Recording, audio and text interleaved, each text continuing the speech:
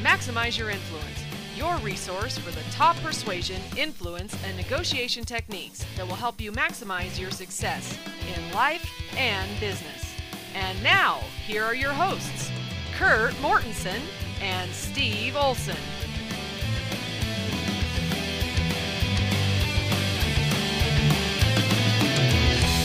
Welcome, everybody, to episode 59 of Maximize Your Influence. Steve Olson here with Kurt Mortensen. Kurt, I've been in Denver for a few days, and there is a new substance that is legal there. So if I'm a little off, maybe I've got a contact high going on. So does that mean there's like a lot more smog in the area, and then just walking through it changes your mindset and demeanor? Yeah. It doesn't smell great at first, but after a few minutes, it's smelling pretty good. Right? Yeah, it'll be interesting how that one plays out. That afternoon work break, you don't think you get a lot of productivity out of your employees. Yeah, it's pretty interesting to see. And the people in Colorado are very polarized about it. Some of them just love it. Others just hate it. They're totally embarrassed by it. But it'll be interesting to see. They're kind of pioneering that whole legalization movement, and we will see what it does. I've heard, though, that it's putting the hurt on some of the dealers and cartels down in Mexico because it lowers the prices, arguably. I know a lot of people might take issue with that, but that's what I've heard. I'm not saying it is or is not true. It sounds like it would happen. I mean, you legalize something, prices go down. I think that happened in Europe, too, in a couple spots. And yeah, so they're going to have to find new markets and or shut it down. Yep, and we'll leave it to the listeners on their opinion as to whether prices going down is good or bad. Although, hey, you know what? I think there's something to be said for the fact that now they collect tax revenue on it. And it was probably getting sold whether they were, it was legal or not. And so they weren't getting the revenue before, and now they are. Well, I'm sure that was the big argument, the tax revenue. It's happening anyway. Might as well get taxes from it. And Might as well. Yeah, we'll see how it plays out. We'll give them a few years and we'll come back and revisit and see what's really happened. Well, are they going to even really be able to take advantage of it, or is everybody going to be too baked to make this something productive? Well, if you're baked, people are going to cook the books, and the statistics are going to show whatever you want. So we might never find out what's going on. They're going to have a meeting about it in 5 years, and the consensus is going to be, it's awesome, man. That's going to be the meeting at Taco Bell, right? Yeah, right. Taco Bell. Make sure you have a bag of Cheetos at every meeting. Cravings all taken care of, and they'll be good to go. That's right. Well, good. That's a nice tangent for today. Anyway. Yeah, it's our first tangent of that nature. What you been up to? Just making it happen, working on some online systems, and I haven't traveled for a week or two, so it's been kind of nice. That is kind of nice. I'm jealous. I'm getting creamed with travel. I was supposed to go to Vegas, but it got canceled, so that's good and bad, but it's always nice to keep my feet on the ground. Yes. Well, you've been working on some online systems, and let's talk about that, because we've heard from many listeners about, they're loving the podcast. What other resources do they have available to kind of kick things up a notch? I think we're getting pretty close to releasing something there, are we not? We are. Are we teasing here? Is that what we're doing? We are teasing. Go ahead and tease. Yeah. Yeah, I've putting everything together in what's called Influence University, and it will bring together pretty much my life's work on persuasion and influence.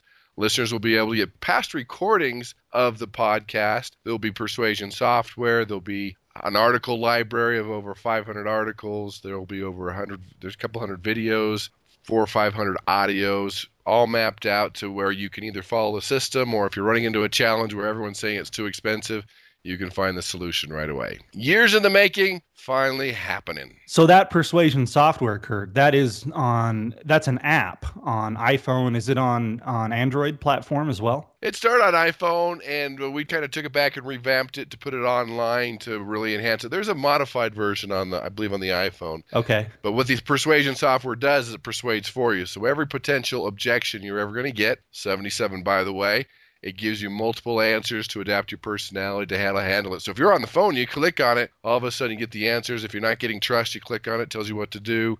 If they're getting angry, you click on another button, it tells you what to do. Simple software, but it took a lot of effort to kind of fill in the blanks as far as angry versus indifferent versus too expensive versus I need to talk to my spouse. Now, that's pretty cool. So you're having an objection, you're on the phone or whatever, what do I do?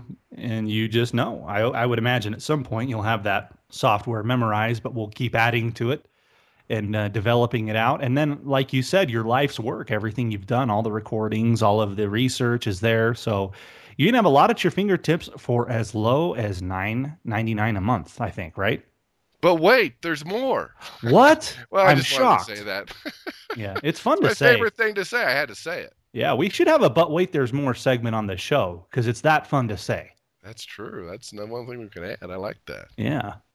It's probably a few weeks out, so we'll get you some more information, let you know. We'll have some great introductory prices to help you out. And, of course, we need some beta testers, so we'll let you know. Yeah, I think we should do some kind of a beta test program, deep discount type deal, and you can be our guinea pigs. We like guinea pigs. So I was with a client who's from Peru over the last few days, and apparently guinea pigs are just a huge delicacy there. Mm. Yeah. Not only Peru, but in Ecuador. My daughter went down to help out in an orphanage down in Ecuador and trying to be a nurse and do a few other things. And she did eat guinea pig, and we got pictures to prove it. So that area of the world, that's actually quite a delicacy. What did she say? I mean, are guinea pigs really, are they good? She didn't enjoy the eyeball and brain part, but for the most part, Oh, gosh.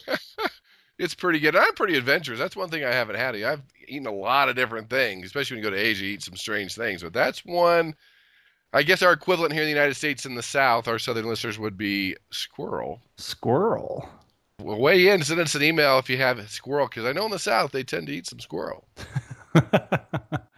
Squirrel and if I'm way off, send me an email and let me have it. But I'm pretty sure I've had people in the South let me know they've eaten squirrel. We've gone out of our way to insult people in the South, and they generally have been pretty quiet in defending themselves. Oh, come on, Southern people. Let us know what you got. Yeah, what's the problem? Squirrel? Guys? I don't know. Guinea pig, squirrel. If you had a choice on a menu, would you choose guinea pig or squirrel? Yeah, which one would you do? No, you. I want your answer. My answer? I'd go with guinea pig. Guinea pig? I think squirrel. I don't know. That's my methodology isn't very complex here. I'm kind of going, well, I like ribs and a guinea pig. It's pigs. So, yeah. Yeah, then the other one, squirrels are wild. Guinea pigs are probably anyway. There's our food tangent for the day. We're on it. We've had a drug tangent and a food tangent. Maybe the drug tangent got us all munchy. There you go. On the food tangent. Okay, well, let's actually give the people what they come for, shall we? You've got an article about the traits of emotionally resilient people, and when you're in sales, I think you need to be emotionally resilient. It's not for people with thin skin. Any aspect of success is going to talk about emotions, emotional IQ. I found this out when I started teaching negotiation. And negotiation is a very simple thing until the emotions get involved. When two people get divorced, logically it's really easy, but you get that emotion involved, strange things happen. And when you look at really great persuaders, influential people, successful people, happy people, it's all about that emotional intelligence, being emotionally resilient, and that's an important aspect. And emotions are fascinating. In fact, I don't know if you knew this, emotions can be addicting. Did you know that? Yeah, they can. Even if it's a bad emotion.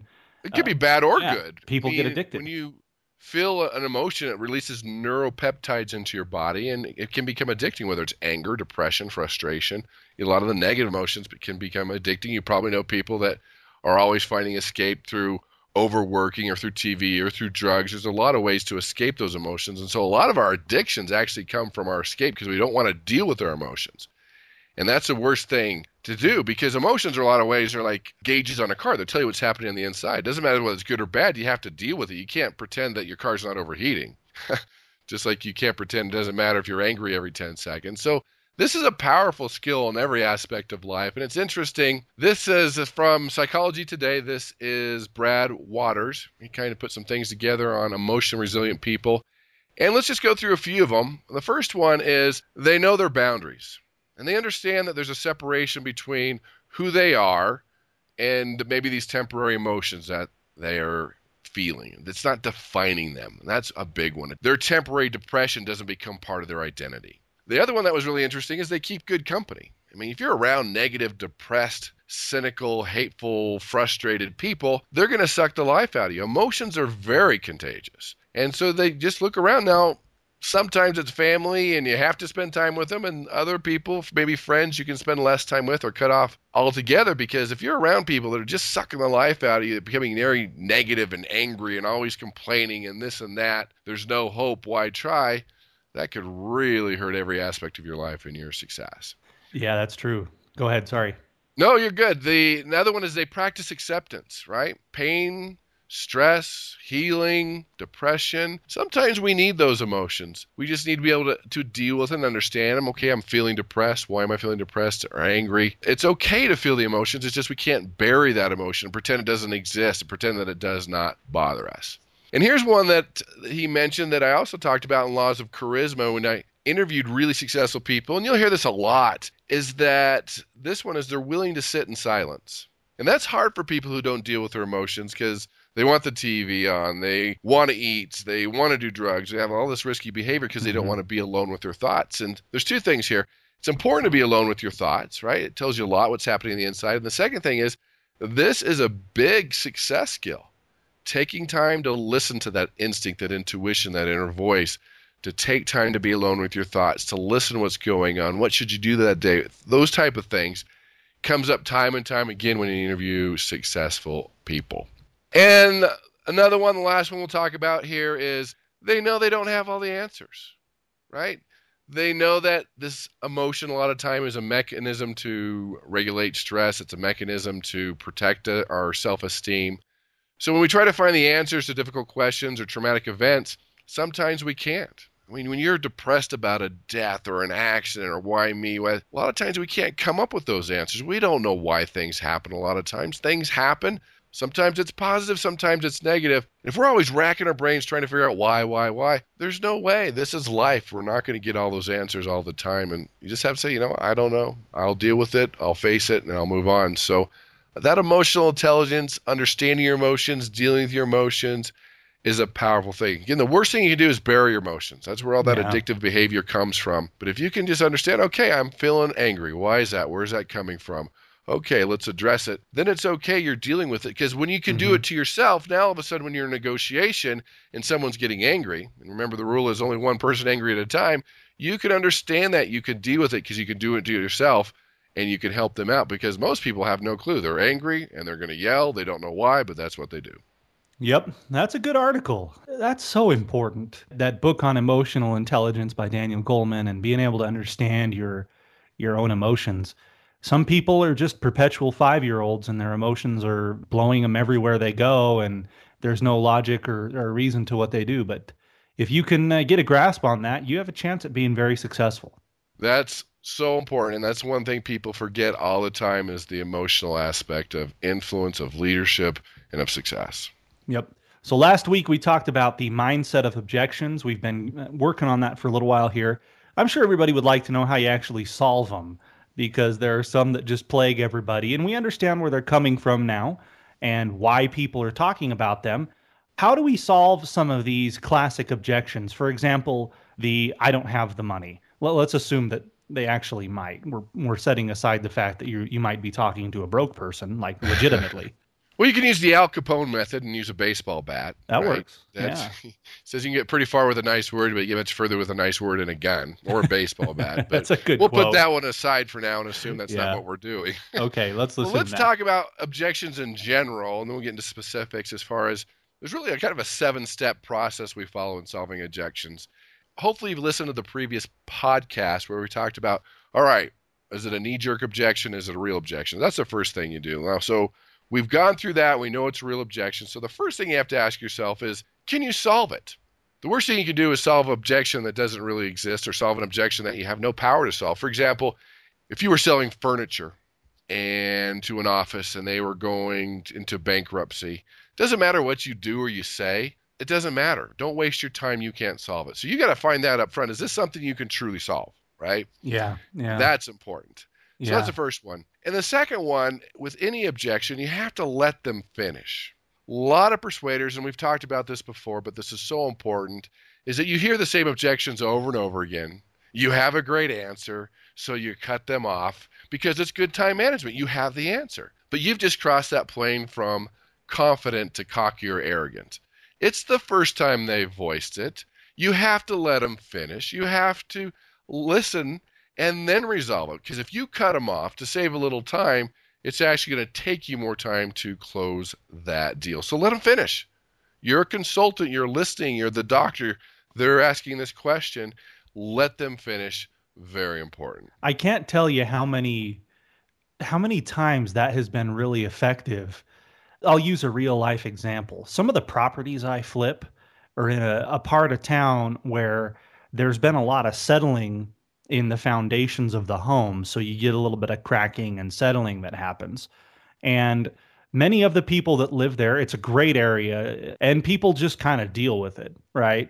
It's a good area. People know that's part of it, that there's a difference between some settling and a serious foundation problem. Okay. And when you're going to resell these houses that you're flipping, a lot of times people are going to go, well, it looks like there's some settling, right? Because what do you think when you hear foundation, right? Sirens go off. Oh no, this is a huge problem, right? And my broker taught me, he's like, look, that's the facts of life over there. And so when somebody says that, you just kind of look at them and go, yeah, let them talk about it. Mm-hmm. And they just kind of sit there and they think about it and they talk themselves right out of it because you let them get it out and they just realize that, well, this one's going to work itself out. Does that make sense? Oh, it makes perfect sense because a lot of times people just throw objections at you, and when you let them finish, a lot of times they realize, oh, that wasn't that big of an objection, or maybe I shouldn't have brought it up. That was kind of stupid. Then they decide for themselves. Yeah. That's one of the reasons you let them do it. It sounds get the steam silly. out, let them talk, and a lot of times like, oh, well, I guess, well, every house is like that, and Uh-huh. What are you going to do?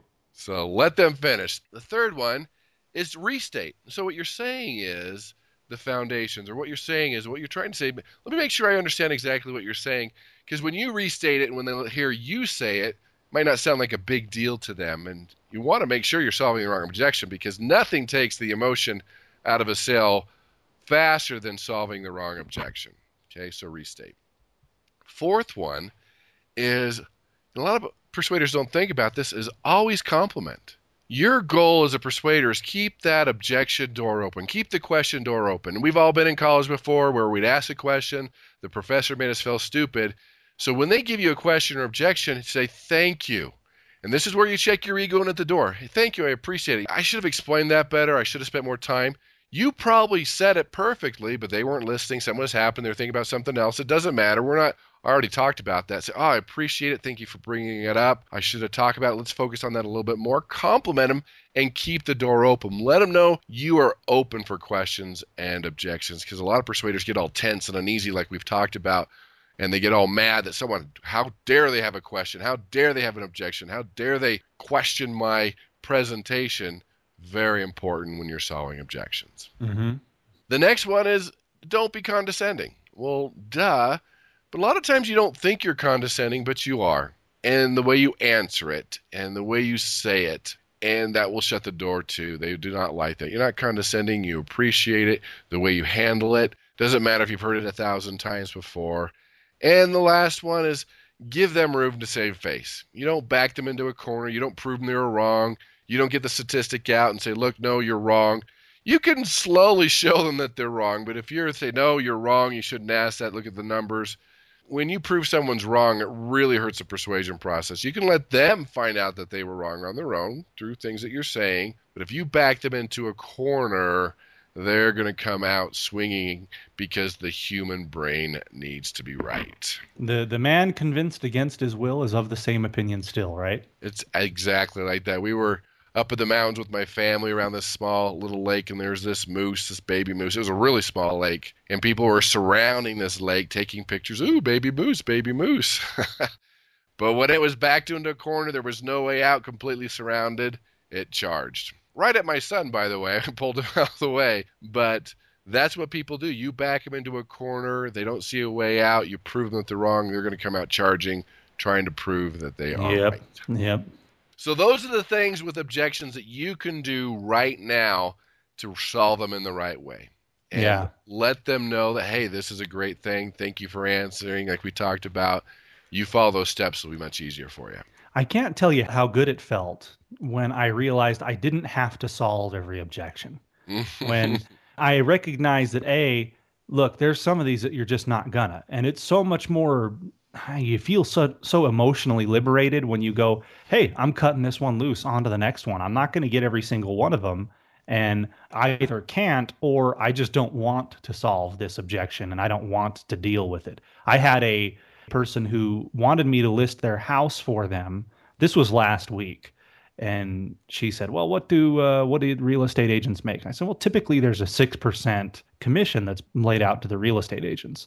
And this was a low end house, right? And a lot of times it takes just as much work to sell a $100,000 house as it does a $1 million house. Okay. And she says, well, that's outrageous. That's just outrageous. I am not willing to pay more than 2%. And I said, well, I might list it for 2%. And she said, no, 2% total. And I said, you have a nice day. Because I could tell, even if I negotiated and went up to a higher percentage, that there was going to be some other issue with this client. And no matter what, I wasn't going to be able to make him happy. And even if I got the transaction done, the amount of work for such a little amount of money wasn't going to be worth it. It wasn't an objection I could solve or one that I wanted to solve. And I walked away, and it feels good. Sometimes it feels good to fire a client, doesn't it? It does. I said, nope, not going to work. Don't want to work with you. You're too high maintenance. It's Yep. not going to be worth it. And a lot of times they'll come back and say, no, I'll be good. I'll be good. Yeah. And that's where you want to be, because if you're always groveling and taking any deal, then it hurts. I think it hurts your psyche, number one. And number two, it's just not worth the time. And you bring up a good point with handling objections. There's actually 4 times when you can handle objection. The first one you brought up is never. I mean, if it's a knee-jerk reaction, it's way out there, has nothing to do with it. Sometimes you just don't even deal with it. The second one is handling it right away. And especially if it's something that's on their mind they keep bringing up. The next one is later. Sometimes it might be, say, look, let me establish a foundation before I answer that, and you're going to see how this comes into play. And then the other one be before it even happens. So you got to decide. It doesn't have to happen just then. And I like the never approach. Sometimes it's just never, and you just don't want to deal with it because there's just no reason to solve it for them. Mm-hmm. Mm-hmm.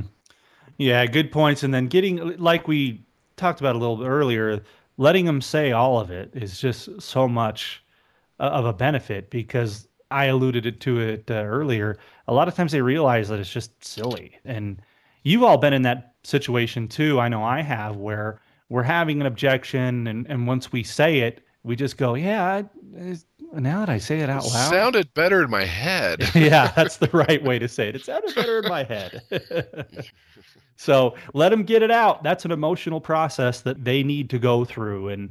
And so many times these take care of themselves. I get a lot of emails from clients that, hey, this happened with the house, or this problem, right?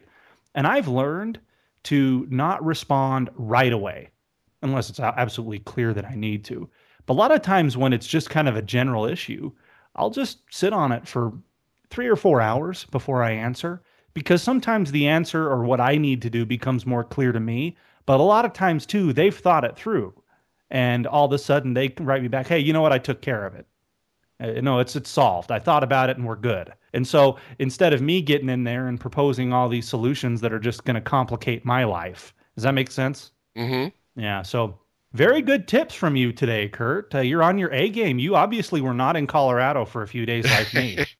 No, I'm in breathing the fresh air, enjoying the last part of summer. Is it fall yet? Is it still summer? We are recording on the last day of summer. Oh, that's kind of depressing. It kind of is, but it's going to be a little warm for a while. We got football. It's not going to be super cold just yet. Yeah, football makes up for that. There's some great games this weekend, both college and pro. So, all right, we'll let fall come in. Listeners, by the time you're listening to this, fall is here. We'll be the first to welcome fall, and especially on the East Coast, enjoy your fall. That's one of my favorite things.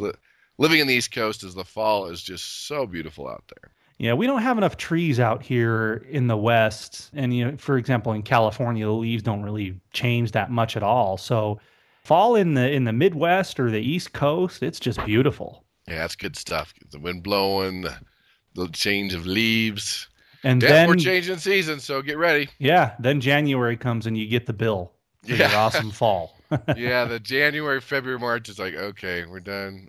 Yeah. That's when you got to go to Jamaica and rejuvenate and recharge those batteries. So I should put that on our list of emotionally resilient people. Yes. Go to the Caribbean, go to the beach, do beach therapy, because that helps you emotionally in every aspect of your life. Yeah. We said last year that we wanted to go somewhere not too far after Christmas, not necessarily that week between Christmas and New Year's, but maybe sometime in early to mid-January to just break it up a little bit. And I think We were planning it out this year and already really excited because that's kind of tough if you live somewhere cold that time of year. You just So the last part of January, first part of February is going to be Cancun, Cozumel, Jamaica, Puerto Rico, the Dominican Republic. Any of those will work. Yeah. Warm air, sand, good food. That's all you need. That's probably why so many people don't achieve their goals that they set right at the new year, because what a tough time of year to go into it. It's like there are no good holidays and not any good weather for 2 months. Here are your goals. Have fun, right?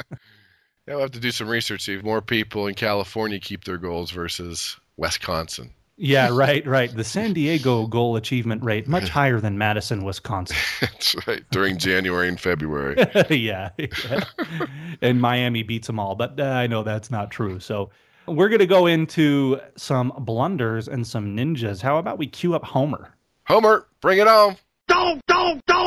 So you're all going to love this one because raise your hand if you like your medical insurance company. Crickets. Not me. Yeah, can you get a sound of a tumbleweed rolling across the room on here? Because it's quiet. Nobody likes it. And I know I had an appendectomy once, and I got the bill for the overnight hospital stay. I was in the hospital from about 8 p.m. to 11 a.m., and the bill was shocking. I told the nurse, I said, I could go down to the Ritz-Carlton in Laguna Beach, rent out the penthouse, rent a Lamborghini, get all the most expensive bottles of champagne, go all out, and it would not be this much, right? And you guys came in and poked me in the arm with my IV every 30 minutes, right? So this article is pretty interesting off of Newser. I love Newser. If listeners, if you want to just get a quick glimpse at what's going on in the world, get Newser. It's an app on your iPhone or your Droid, and they just take every big news story and distill it down into 2 paragraphs. In 5 minutes, you know what's going on. And this article is about why medical patients get huge surprise bills. All right. And I'll read it to you here, and make sure you're sitting down. Make sure you've taken your blood pressure medication that you were clearly overcharged for. All right. So off of Newser, Peter Dreyer's neck surgery bills didn't surprise him. Even $133,000 from the anesthesiologist and $56,000 from his Manhattan hospital. But what was $117,000 from an assistant surgeon? Dreyer, a bank technology manager, had run into a growing U.S. phenomenon known as drive-by doctoring, the New York Times reports. In such cases, consultants, assistants, and other hospital workers who are out-of-network providers will shock insurers or patients with formidable fees, often 20 to 40 times above the usual rates. This has gotten really bad and it's wrong, says Louisiana Insurance Commissioner, but trying to change it means facing a hornet's nest of financial interests. So why the big fees?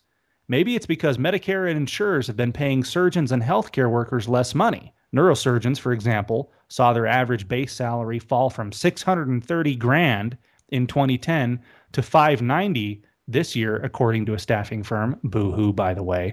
But such billing strategies like calling the operation an emergency so a second surgeon can secure a separate payment raise serious questions, say the Times. Insurers have sued over the fees or refused to work with surgeons who change them, and a few states are offering legal protection against surprise bills. Meanwhile, the Wall Street Journal offers tips to avoid them, like consulting with your insurer and doctor before receiving medical treatment. But obviously, this isn't always possible. Like, Kurt, if you go in for an emergency surgery, or you just don't know what's happening, who's to say they're not calling in all these bogus insurers and calling things different methods that you just don't know, right? And then you get slapped with that bill. Huge blunder here, and it's everybody. It's the Medicaid and Medicare programs. It's the insurers. It's the doctors.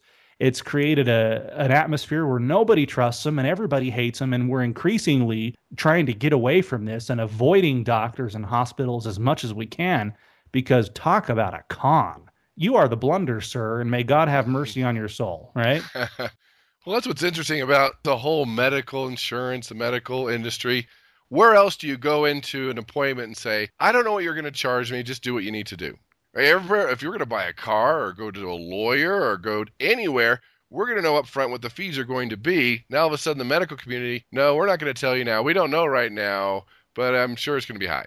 Well, how ridiculous. And we've let ourselves as a society slip into this where we just put up with it, but you would not tolerate it for a second in any other industry. Not at all. No, that's why a lot of doctors, you can go in there and say, look, I want to pay cash. What's that going to cost? Like, oh, and it's probably 1/5 of the normal bill because A, they know they're going to get paid, and B, they don't have to do any paperwork, and C, that's the fair rate. You go in, oh, look, I want a checkup. How much is it? No insurance.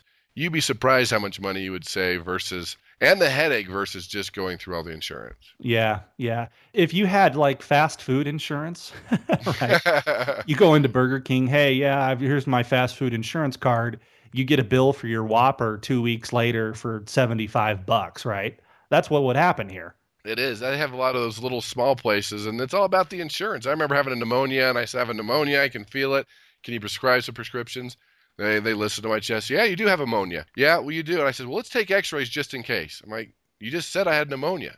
Uh-huh. Yeah, you do, but just in case it's x-ray. I'm like, no. You're just trying to hike up my bill. Just give me the prescription and we'll leave as friends. Yeah. The radiologist needs to get on the train here, right? That's Everybody's right. picking at Kurt's carcass. That's right. The vultures are circling. Wow, we got to do a brain scan. Oh, Yeah. well, he's drooling and foaming at the mouth. We better get him into an insane asylum. We get a consult from a psychiatrist, right? Just Yeah, it's bananas. It's bananas. So there you go. That's the blunder is the medical billing industry. You guys suck. Yeah. Is that the sugar-coated version? That's the I'm willing to just go ahead and say it, and I don't care if I offend them. You know, we offend people in jest and we on the show, but this one's not in jest. You guys are super lame. So let's go on to a ninja. Can you cue the ninja? Ninja. Bring it All on. right. And these guys, the ninja today, Apple computers. We have given them props on the show. And I think whether you love or hate Apple, you have to give them credit because are they not the kings of branding? They know how to brand. And that's interesting. When someone does so well with branding, there's a love-hate relationship. There's very lukewarm, neutral people with Apple. It's either your brand or you're anti. You go to any party and you pull out, half the people have Droids, half the people have Apple. And it's going to come up time and time again. Of course, what you own is the best.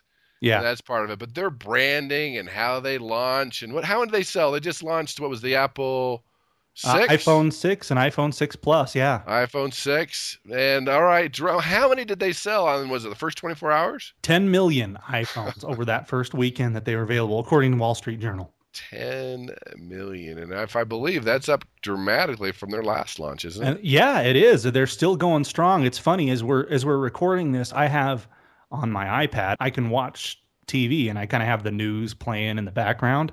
And there's a Apple iPhone commercial going with the band U2 is on there rocking out. You know, Apple iTunes users got the whole album that first weekend that it came out and nobody else did. And they're just so good at creating that because I don't know if you've noticed, there's been a lot of clever commercials over the last few years coming from Samsung and those people making fun of iPhones and Siri and how they're simple and they just don't do all these things that on paper the Droid and those phones are allegedly so much better. And they're pretty clever commercials. And I'm an Apple iPhone user that a few times have gone, hey, freaking Siri doesn't do that. I'm mad, right? That But means it's a good commercial. It worked. yeah, it worked. However, the branding is so powerful that they come out of nowhere. And you've seen these ads where the iPhone 6 is doing what some of these other phones were already doing 2 years ago. But I was in Colorado Springs a few days ago, had to make a drive up north of Denver, and I needed a new mouse for my laptop. And I thought, I'll swing by the Apple store. And there's 200 people in line at the freaking Apple store. The phone was released a week ago. I thought, oh, geez, that's just crazy. These people will buy whatever that company puts out. That's a true ninja. They could release Apple toilet paper, and it would sell out in the first weekend. Apple toilet paper. Let's put that on the list. Yeah, That's true. Once you have that branding, people are very loyal. And like you said, there were some things that Apple just didn't do that the others did. But hey, once you've convinced yourself it's the best, you're an Apple person, you've defended Apple to all the Droid users, that branding sticks and people are loyal for a long time. Yep, and they're very good at it. Very good at it. So, well, there you go. That's what we have for today, everybody. Kurt, do you have anything to say before we shut her down for the week? Everyone have a great week. Wishing you massive success. Remember, objections are good. They indicate interest. Welcome them. Keep the door open for more, and you'll become a power persuader. There you go, everybody. Go ahead and listen to the show. Subscribe on iTunes, Stitcher Radio, Windows Marketplace, whether you're Apple or Droid person. If you're neither and you just think that this is all a bunch of silliness, just go to maximize influence.com, and you can listen right there on the website. We appreciate you listening, and we will catch you next week. See you next week.